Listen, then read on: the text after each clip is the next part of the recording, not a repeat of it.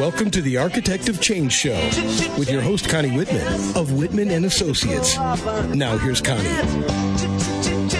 Hi, I'm Connie Whitman, your host, and you're listening to Architect of Change on webtalkradio.net. Thank you so much for joining me again this week.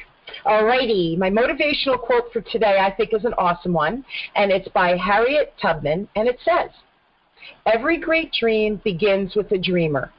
Always remember, you have within you the strength, the patience, and the passion to reach for the stars and to change the world." Are your dreams vivid or vague? Do you remember the details or maybe just the feeling that sticks with you from your dreams when you wake up? You know, scientists tell us that everybody really dreams. If that's true, is there hidden information in our dreams that we can maybe use while we're awake? Can our dreams help gain clarity in something that we're uncertain about or doing or choosing to do?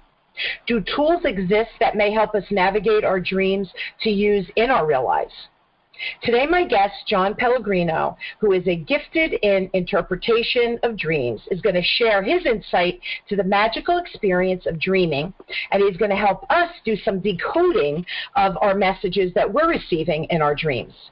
Last time I had John on, the response to that show was ridiculously incredible, and I had received a ton of emails and comments, and even in person, folks who tracked me down who had tuned into the show.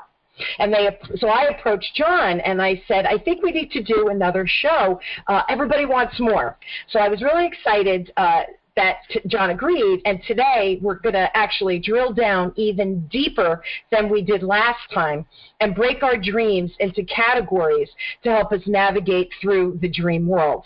So settle in, grab a cup of hot milk, and get ready to enter the lands of dreams. So John, thank you so much again for being on the show. Oh, thank you for having me, and so wonderful to hear that you were able to receive that kind of feedback. It was crazy. You know, I get nice feedback about most of the shows, but there was something about your show. They kept calling me. They're like, the dream guy. I think you should have the dream guy on again. And you know what? It cracked me up because, you know, I don't know if you watch Grey's Anatomy, but one of the doctors, they would call McDreamy, Dr. McDreamy. Yeah, so I kept thinking, I'm like, oh, John is McDreamy. Yeah, I have to tell my wife some people are calling me the dream guy as opposed to some of the names I get called. I love it. I just love it. So, of course, you know, I immediately reached out, and I'm so happy you agreed to be on again. So my first question is, and I know you and I have talked a lot, and you said that you've been examining your dreams for over 20 years. So I guess my first question is it going to take me and other folks that long to understand and learn about our dreams? Well, actually, I don't think so, really, because if you take into consideration when I was learning and when I was studying, I was pretty much winging it. It was, you know, 70s and 80s. There wasn't that much information on dreams. I had limited access to the information. So my thinking is I always like to use the analogy of technology. You know, knowledge about any topic right now is easily accessible. And so you think about technology. Technology has changed the world so much. It's faster, it's more intelligent, and creates a quicker learning experience. And I think of us in the same way. As humans, we operate faster, we're more intelligent, and we have a much quicker learning experience compared to the 70s and the 80s when I was learning. So my thinking is someone else's, and actually your listener's learning curve will no way be the lengthy one that it was for me, because it was a school of hard knocks for me. But I think there's so much wisdom out there that's accessible that I don't really think it'll be that long a process. And, you know, it's funny you say that. You know, I have a freshman in college. He's actually coming home tonight, and, you know, I don't know, he was saying something about research and whatever, and I'm like, oh, what did you do for the research? And, you know, I went on the internet, I did this, I went to the library, and I laughed, and I said, yeah, when I was in college in the dinosaur days, we actually had to use the Dewey Decimal System, we had to go find the books, we weren't allowed to take the books out of the library, so we had to write notes by hand. research. Oh my God. Think about, right? Think back to when we were in college, that finding we didn't know any better, which was the good news, because can you imagine how frustrated? But if we took if we took the way people learn now, even you and I, who, we're laughing about it took you 20 years to get where you are because of the lack of information, and it was almost a searching for the needle in the haystack kind of thing. But if we had to go back and function the way we did in college to research information, I would be out of my mind, because everything I think of something, a topic, and I go, oh, I'm going to look that up. And then you read a couple of articles about it, and you're like, oh, that's kind of cool. So you have, even if it's a limited amount of information, bam, in 15, 20 minutes, you can understand to some extent what that topic is about. So I don't think we could go back. Yeah. So I agree. I think you're right. The technology and how we're wired now, or rewired, is that boom, boom, boom, fast, fast, fast. So, cool. You think about the cell phone and walking around, and it's completely disconnected from any source of electricity, completely disconnected from anything, and you're just walking around with this metal gadget, and you're talking to someone on the phone or what have you, and that openness to accept that that's happening, I think, is going to be reflected in people having that openness to accept the answers that are going to come to them in their dreams. And, I think it does take a level of courage to be able to develop that mental muscle and say, you know what, I'm not going to freak out. You know what, I'm not going to be scared. But I think overall we've come to that tipping point where we are open and we do have that courage. Yeah, and I think we have the curiosity also. To be intrigued enough to pursue and say, let me peel that back a little more and kind of take a little peek at it. Now, you and I had spoke as we were putting this outline together for the show today. We talked about some terminology to help people focus in on maybe examining their dreams or help understand them better. And the first term that you sent me was a waking dream. So can you tell us a little bit about that and maybe give an example? Well, actually, I have several examples that have been really meaningful for me and actually created defining moments for me. A waking dream, to me, is an experience that you actually have when you're out and about in your daily life, whether it's work or at home. But it's an experience that feels similar to dreaming because the scenario that you're in takes on a surreal vibe or a sensation that something big is about to happen, or you get a little nudge that says, that's a little blip in time you need to pay attention to. So it's a feeling. Yeah, pretty much. I get that. I think I've had that experience before. I remember I was on a beach with my sister, and we were chatting, and this was several years ago, and so my sister was trying to figure out, she was going to go back into the workforce and decide what she wanted, and that she had to get more education to be able to do it, certifications, whatever. And she said to me, well, what about you? Like, you have your business, but, do you know what you're going to do with it? Grow it? And I looked at her for a second, and in that moment, this was my response because I didn't know any other way to say it. I said, you know what? I know I have so much more to do, and I can't exactly outline what it is, but it's big, and it's coming. And I don't, and she's looking at me like, you're a freak, right? But I said to her, I know I have something that I have yet to do, or things that I have yet to do. And it's there, it's brimming, I can feel it, but it's coming. And she just looked at me, and we changed the subject, because I think I freaked her out, like, you wackadoo, right, which my siblings do look at me often, I'm so quick like the wackadoo. But is that kind of the feeling? Am I expressing that right? Real close. Sometimes I know I'm having one because I perceive that time is standing still, or there's something deep inside that urges me to pay close attention. It may even feel like a deja vu. Sometimes it feels like I'm putting my hand in an electrical socket, but it's pretty much a feeling that's saying, pay close attention. And a little voice inside the head, basically saying that, pay close attention. And then Another comment is, did you get it? Did you get it? Did you get it? Or did you miss it? You know what I mean? We're trying to show you something here. And so I'll give you a couple of examples. Yeah, please. One is I was living in upstate New York, and I had just left a very, very boring retail job, and I was kind of in limbo trying to decide whether to stay in upstate New York or move to Florida. And I had those options. Thank God I had those options. But if I moved to Florida, it meant returning to my father's construction company, which is pretty hard labor, and I had already done that. And if I stayed in New York, it meant I would have adventure, pretty much seeking a solution to my unknown future.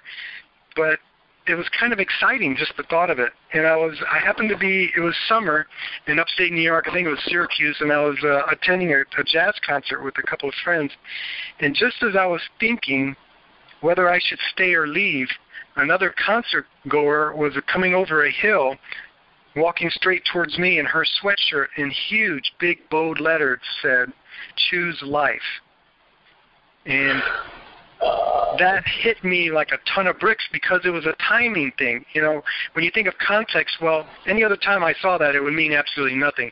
The fact that I had that on my mind at the exact time, that was real impactful for me. And I ended up staying in upstate New York and getting a job with Piedmont Airlines, who got bought out by U.S. Air, and was able to enjoy a small career with the airlines. And so you got to travel and live life. Yeah, I traveled free. I mean, it was a blast. I had a really good time. How cool is that? Another example would be the time I was walking through a shopping center parking lot, and I was deeply in thought, walking to my car, considering whether or not I should continue dating a certain young lady. Mm-hmm. And I just couldn't decide. I was like, I don't know. I was going through the pluses and the minuses. Oh, there's some huge pluses. Oh, I got a couple of minuses. So I'm trying to decide whether to pass on pursuing her. And I'm thinking, you know what? I don't think I'm gonna do this. And just when I had that thought in my head, I hear someone yell at the top of their lungs. It actually kind of echoed because they were inside a truck. And they yelled, "No, no, no." I mean, right at the exact time I had that thought. And I looked back, and it was a UPS driver. He must have misplaced a box or delivered it to the wrong address or something. But that timing of hearing that, such a serious, loud, screeching, "No, no, no," like, don't you dare consider not pursuing her. Don't you dare. And as it turned out, I ended up marrying her. Wow. That's awesome.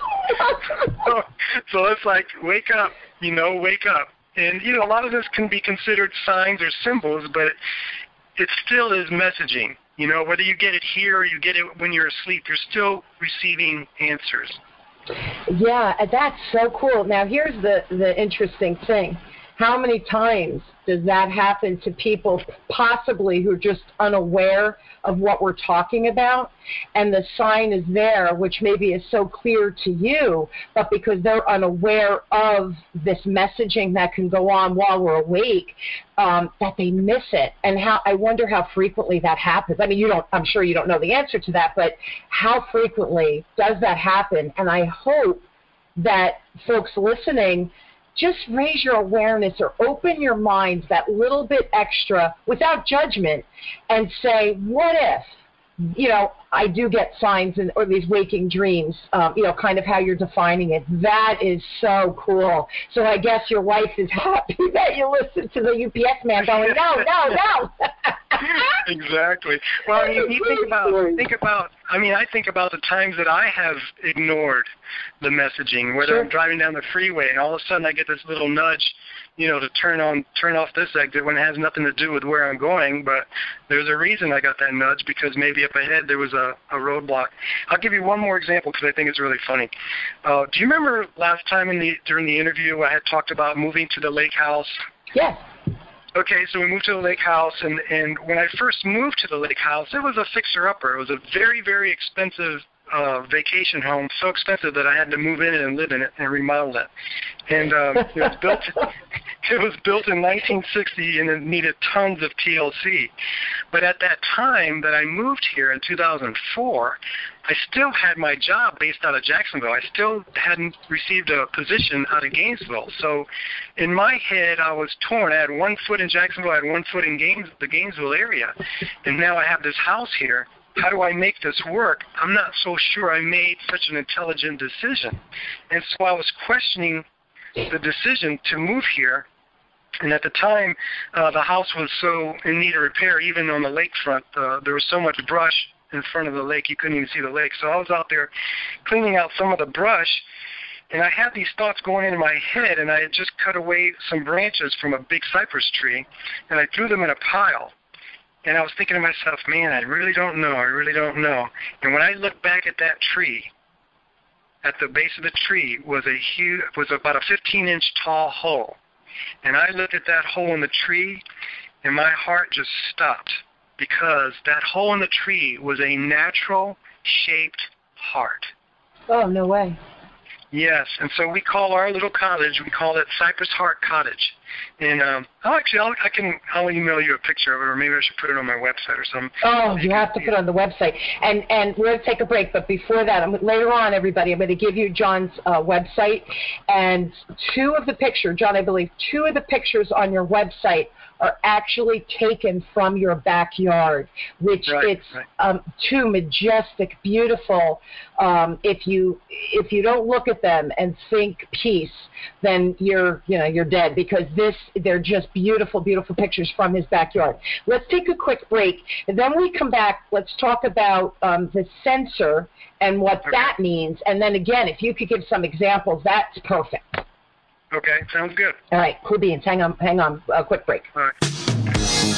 A speaker has little value to an audience unless you, the listener, is motivated and empowered to change.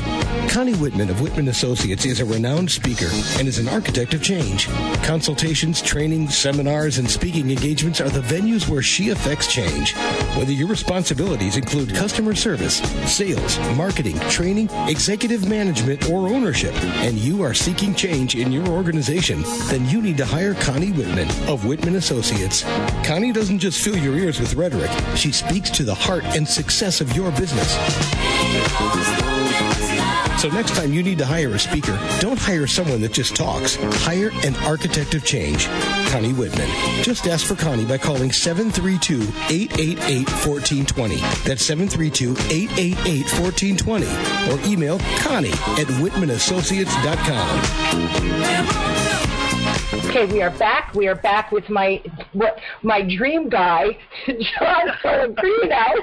You know that's going to be my new name for you, because everyone's like, the dream guy.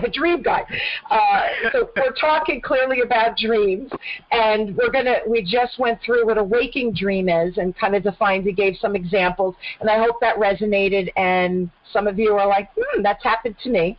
The next one is the sensor.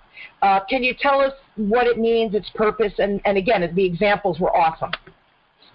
Well, just real quick, the sensor is similar to the sensor that censors, in television. It censors, material or content that's not safe for viewing. We have something in our dream state that's called a sensor, and its purpose, in Freud's view, the sensor, modifies and disguises the content in dreams so that strong emotions are not evoked. And for me, it actually softens the scene's intensity so I don't freak out. So it's easier for me to listen to a former coach in a dream than it is maybe for a parent. It keeps us from stopping the flow of information with a strong reaction. So in other words, if you see something that's actually the way it really is, we might stop and go, oh my God, I'm freaking out. Whereas if you see a kitten do it, you're thinking, oh, that's kind of cute. And so an example would be maybe throwing a boss out of a window as opposed to throwing a sibling out of a window. Having a dog chase you instead of a relative. And those are just, small little instances. For example, when I write my dreams down regarding animals, I already know the personalities in my life that those animals represent. Really? Yeah. I mean, over time, I've been able to figure out who that is. But I think if I were to exactly see who it is in my dream, I would stop that flow of the dream. Because I'd be saying, be asking a question, hey, what are you doing here? Hey, what's that, why is that happening? That kind of thing. That's so interesting. And yes, I guess we have built-in defense mechanisms, and we do have control over our dreams. So isn't that interesting how we know how to disguise the message so that you're more open to kind of get it. I never knew that. That's really cool. And I think what happens over time is the sensor shows up less and less. As you get your mental muscle and your spiritual muscle, you'll start seeing the sensor less. And then the real thing shows up? Mm-hmm. Yeah, because you can handle it. You can handle it. Yeah. And you learn to let the flow in. You learn to let the information in. Yeah. Because I think over time you just get that resilient energy going, and you can bounce back. You're not gonna panic. Let me put it that way. Okay, that's very cool. The next one that you sent me was the Gateway for Out-of-Body Experience. So in what way have dreams expanded your awareness and consciousness? And again, if the examples I think are good for us to help us understand. Okay. There are, in some circles, dreams are considered all to be out-of-body experiences to some degree, because we're out of our body. Where are we? Where are we when we're having those dreams? Some call it lucid dreaming. But I'll give you an example. I was living out west, and a friend of mine and I decided to travel through Utah. And after a day of hiking, we went to our campsite. And, had a nice little campfire, and the stars were out. It was just one of those crazy, beautiful western nights. The air was crisp. We had a lot of sunburn on our face because we had been out so long. And, hey, we decided to, after dinner, we'll go ahead and pack it up and go to sleep in the van. And a little while later, I'm outside of the van. Or I'm dreaming that I'm outside of the van, and I'm thinking, well, why would I be walking to the van now? Because I already used the restroom. I'm walking back from the restroom again. Why would I be? And I look, and the van's, the locks on the van were down, so the van was locked. And I kind of glanced inside, and I thought, well, I'm in there sleeping. Well, how can I be there and be out here? And so I was fully conscious. And I was actually very excited because I realized what was happening. I was having a full-blown out-of-body experience. And I remember thinking to myself, well, I got to look at my hands and see if they're solid. So I looked at my hands, and they looked just like they look now. I clapped them together, and they felt solid. And I went, wow, that's cool. That's not that much different. And then, and then all of a sudden, I felt this sensation in my solar plexus that was elevating, and it was almost as if it was the opposite of gravity, and it was inside my gut, and it just lifted me. I mean, I just lifted up. It was a real soft magnetic pull, and I remember looking up since I was heading up. I remember looking up to the sky and just seeing the sky was littered with stars. You had to pick a place where there wasn't a star. That's how littered it was. And I shot up like a rocket. I threw my arms up, and I shot up like a rocket into the stars. I don't remember what happened after I got to the stars, but I do know that when I woke up, I was high for 3 days because I had proved to myself life beyond this level, and it was just exhilarating. Did you ever have that experience prior to that event? Not to that level of consciousness, and I'm talking fully conscious, completely 100% fully conscious. Yeah, has it happened since then? Oh, yeah, off and on, different experiences, yeah. Do you think... Go ahead, I'm sorry. No, I was just going to say, do you think there was a certain set of circumstances in each of the events that you had this out-of-body experience that you could say, like your description, can I tell you, when you were describing the day and the stars and this beautiful sunset, out in the Midwest, and I could visualize everything you just said, so you almost feel the picture that you painted. Do you think it was because of the vibration of your day, the perfect, I'm going to use the word perfectness, I don't know if that's the right word, or if that's even a real word, but the most perfect situation is what created your openness to have it, or no rhyme or reason with each time it happens? I think it really helped, but I don't think that's a determining factor for somebody to go through a work day 9 to 5 and go home and be able to have a similar experience. But I think it helped me at that time to remove the critical mind and get my conscious mind out of the way. And I was extremely relaxed. I was completely invigorated. I was full of life. I was very excited to be out there. The beauty was immense. So in a way, it was a perfect storm for that, but I wouldn't say that you have to have that in order to experience an out-of-body experience. After having that experience, was it easier for you to do it again? Oh, yeah. Yeah, I was much more open. I was definitely much more open. I had been trying to have... Yeah, and I had been trying. I'd been doing a lot of reading and studying about people from the Far East that could do it, and I thought, remote viewing and being able to see relatives in different places and all that kind of... I believed it, and I wanted to achieve it, and then when my guard was down, boom, it just happened, because it wasn't anything I was trying to have happen. But you were open to it, so I think you almost had formed that path for it to happen because you were searching for it, and then again, the perfect storm for that first event. That's beyond cool. The last thing, because we have about 5 minutes left, John, I do want to talk about, you said that dreams could be used to heal the loss of loved ones. And how have you seen that or used that, because maybe that could help people? Well, for me, these were lucid dream experiences, which means I was completely 100% fully conscious. I'll give you a couple examples. One, I was visiting my mom in a nursing home. She had fallen and she stayed in bed and wasn't getting up and was slipping into a coma. And, I would go there and visit with her, and hospice was there. And the interesting thing about my mother is just so fascinating is she actually started to glow. And her name is Gloria, of all things, but she actually she started to glow, her skin became translucent, and I thought, you know what, I'm watching an ascension right in front of me, this is amazing.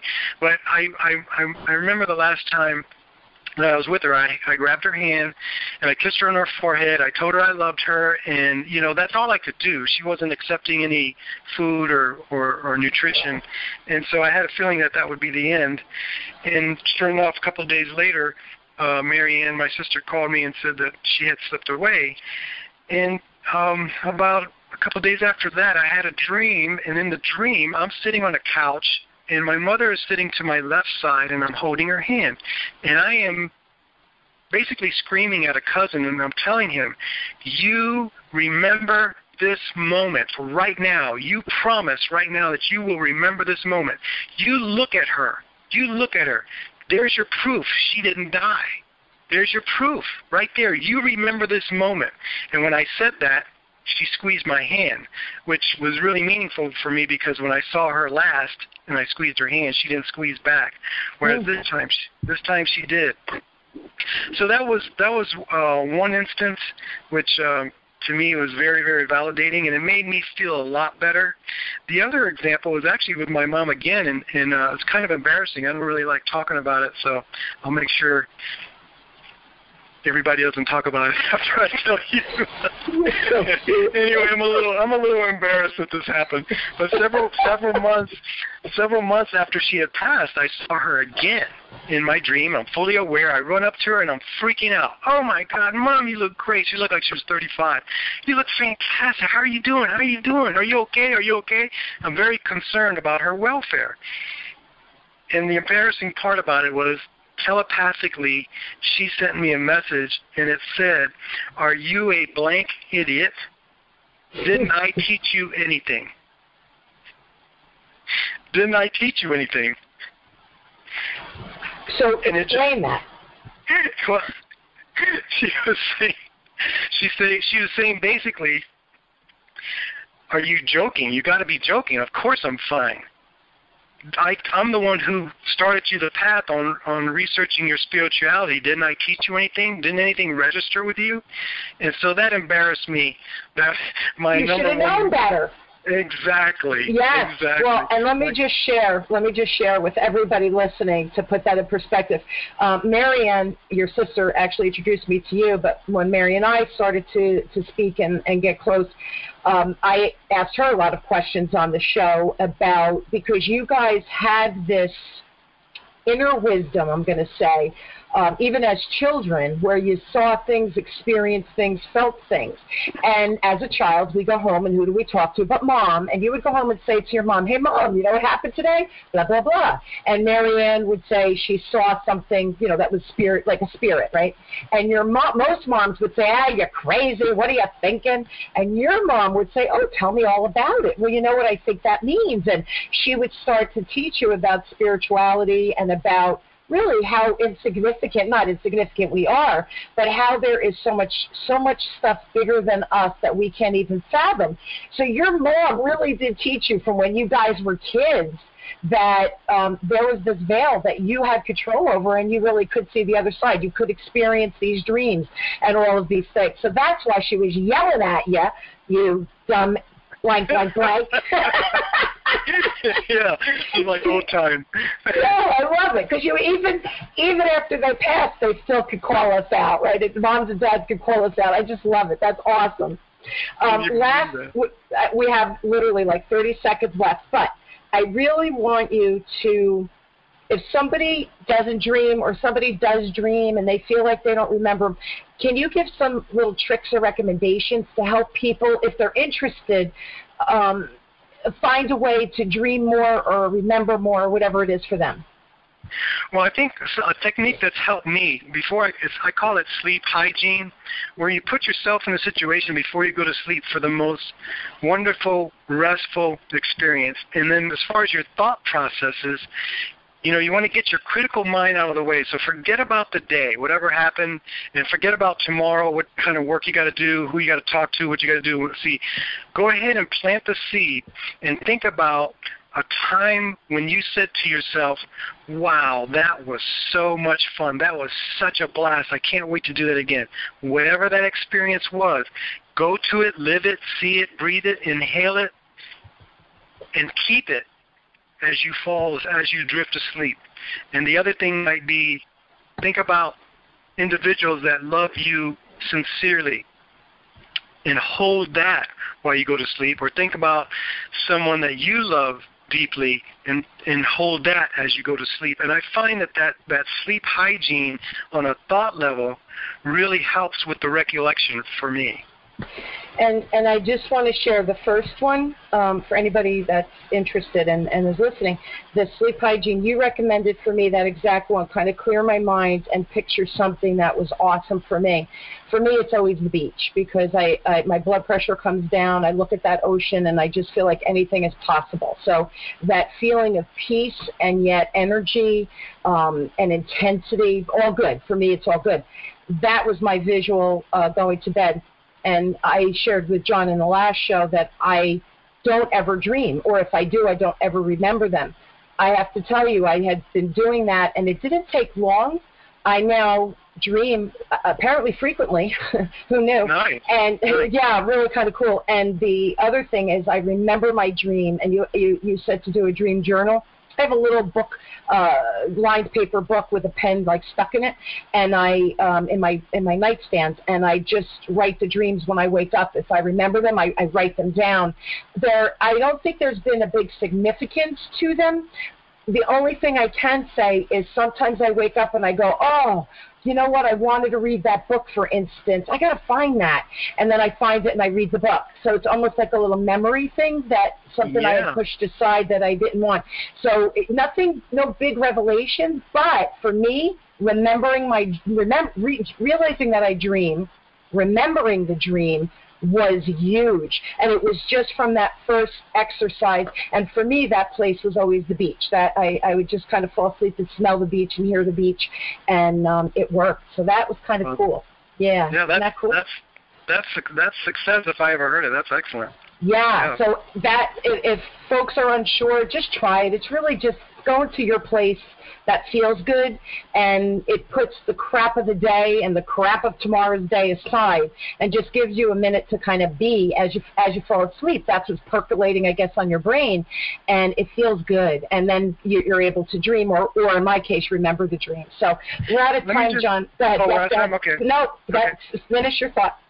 Well, I was just going to add one little thing. There's a story out of India where they train elephants the baby elephants, they put a chain around one of their legs and they tie the chain to a tree, and they raise the elephant that way. And then when the elephant weighs, I don't know how much, thousands of pounds, they only have a little twine holding the elephant to the tree, because in the elephant's mind, they think the twine is really a chain because they were conditioned that way and they grew up that way. And so I always use that analogy when I think about opening up my mind to possibilities, to remembering my dreams, to waking up in my dreams, to seeing deceased relatives, whatever it is. I always use that analogy that I need to, all that's holding me back is a piece of twine. It's not really a chain. That's right. That, again, frame of reference, right? Frame of how we've been trained. We are trained to restrain, behave in class, raise your hand, don't speak, all these things. So we have to unlearn and relearn that we have these abilities at birth, and we train them to not be there, and we have to unlearn and relearn. So it's a process for sure. Thank you again so much. I just want to share your website. So you guys, if you're intrigued by this, please go to John's website. It's www.dreamfullcircle.com, all lowercase, all in a row. So dreamfullcircle.com. And again, look at those pictures on his website of his backyard. Just absolutely fabulous. And you'll find peace just looking at those pictures. Send me your stories that maybe I could share on the air to inspire others. And you can email me at Connie@WhitmanAssoc.com. So it's WhitmanAssoc. I really would love to highlight them and or look for guests that will resonate with whatever the topic is that you're looking for. John, thanks again for being the dream guy for me. I enjoyed it immensely. Thank you, Connie. Always my pleasure. You've been listening to Architect of Change with me, your host, Connie Whitman, on webtalkradio.net. Thanks so much, and I wish you all a really inspired, blissful night of sleep. Be well, everyone. Thanks. You've been listening to The Architect of Change with your host, Connie Whitman of Whitman Associates. Thank you for tuning in. We're glad you were here. Time may change me, but I can't.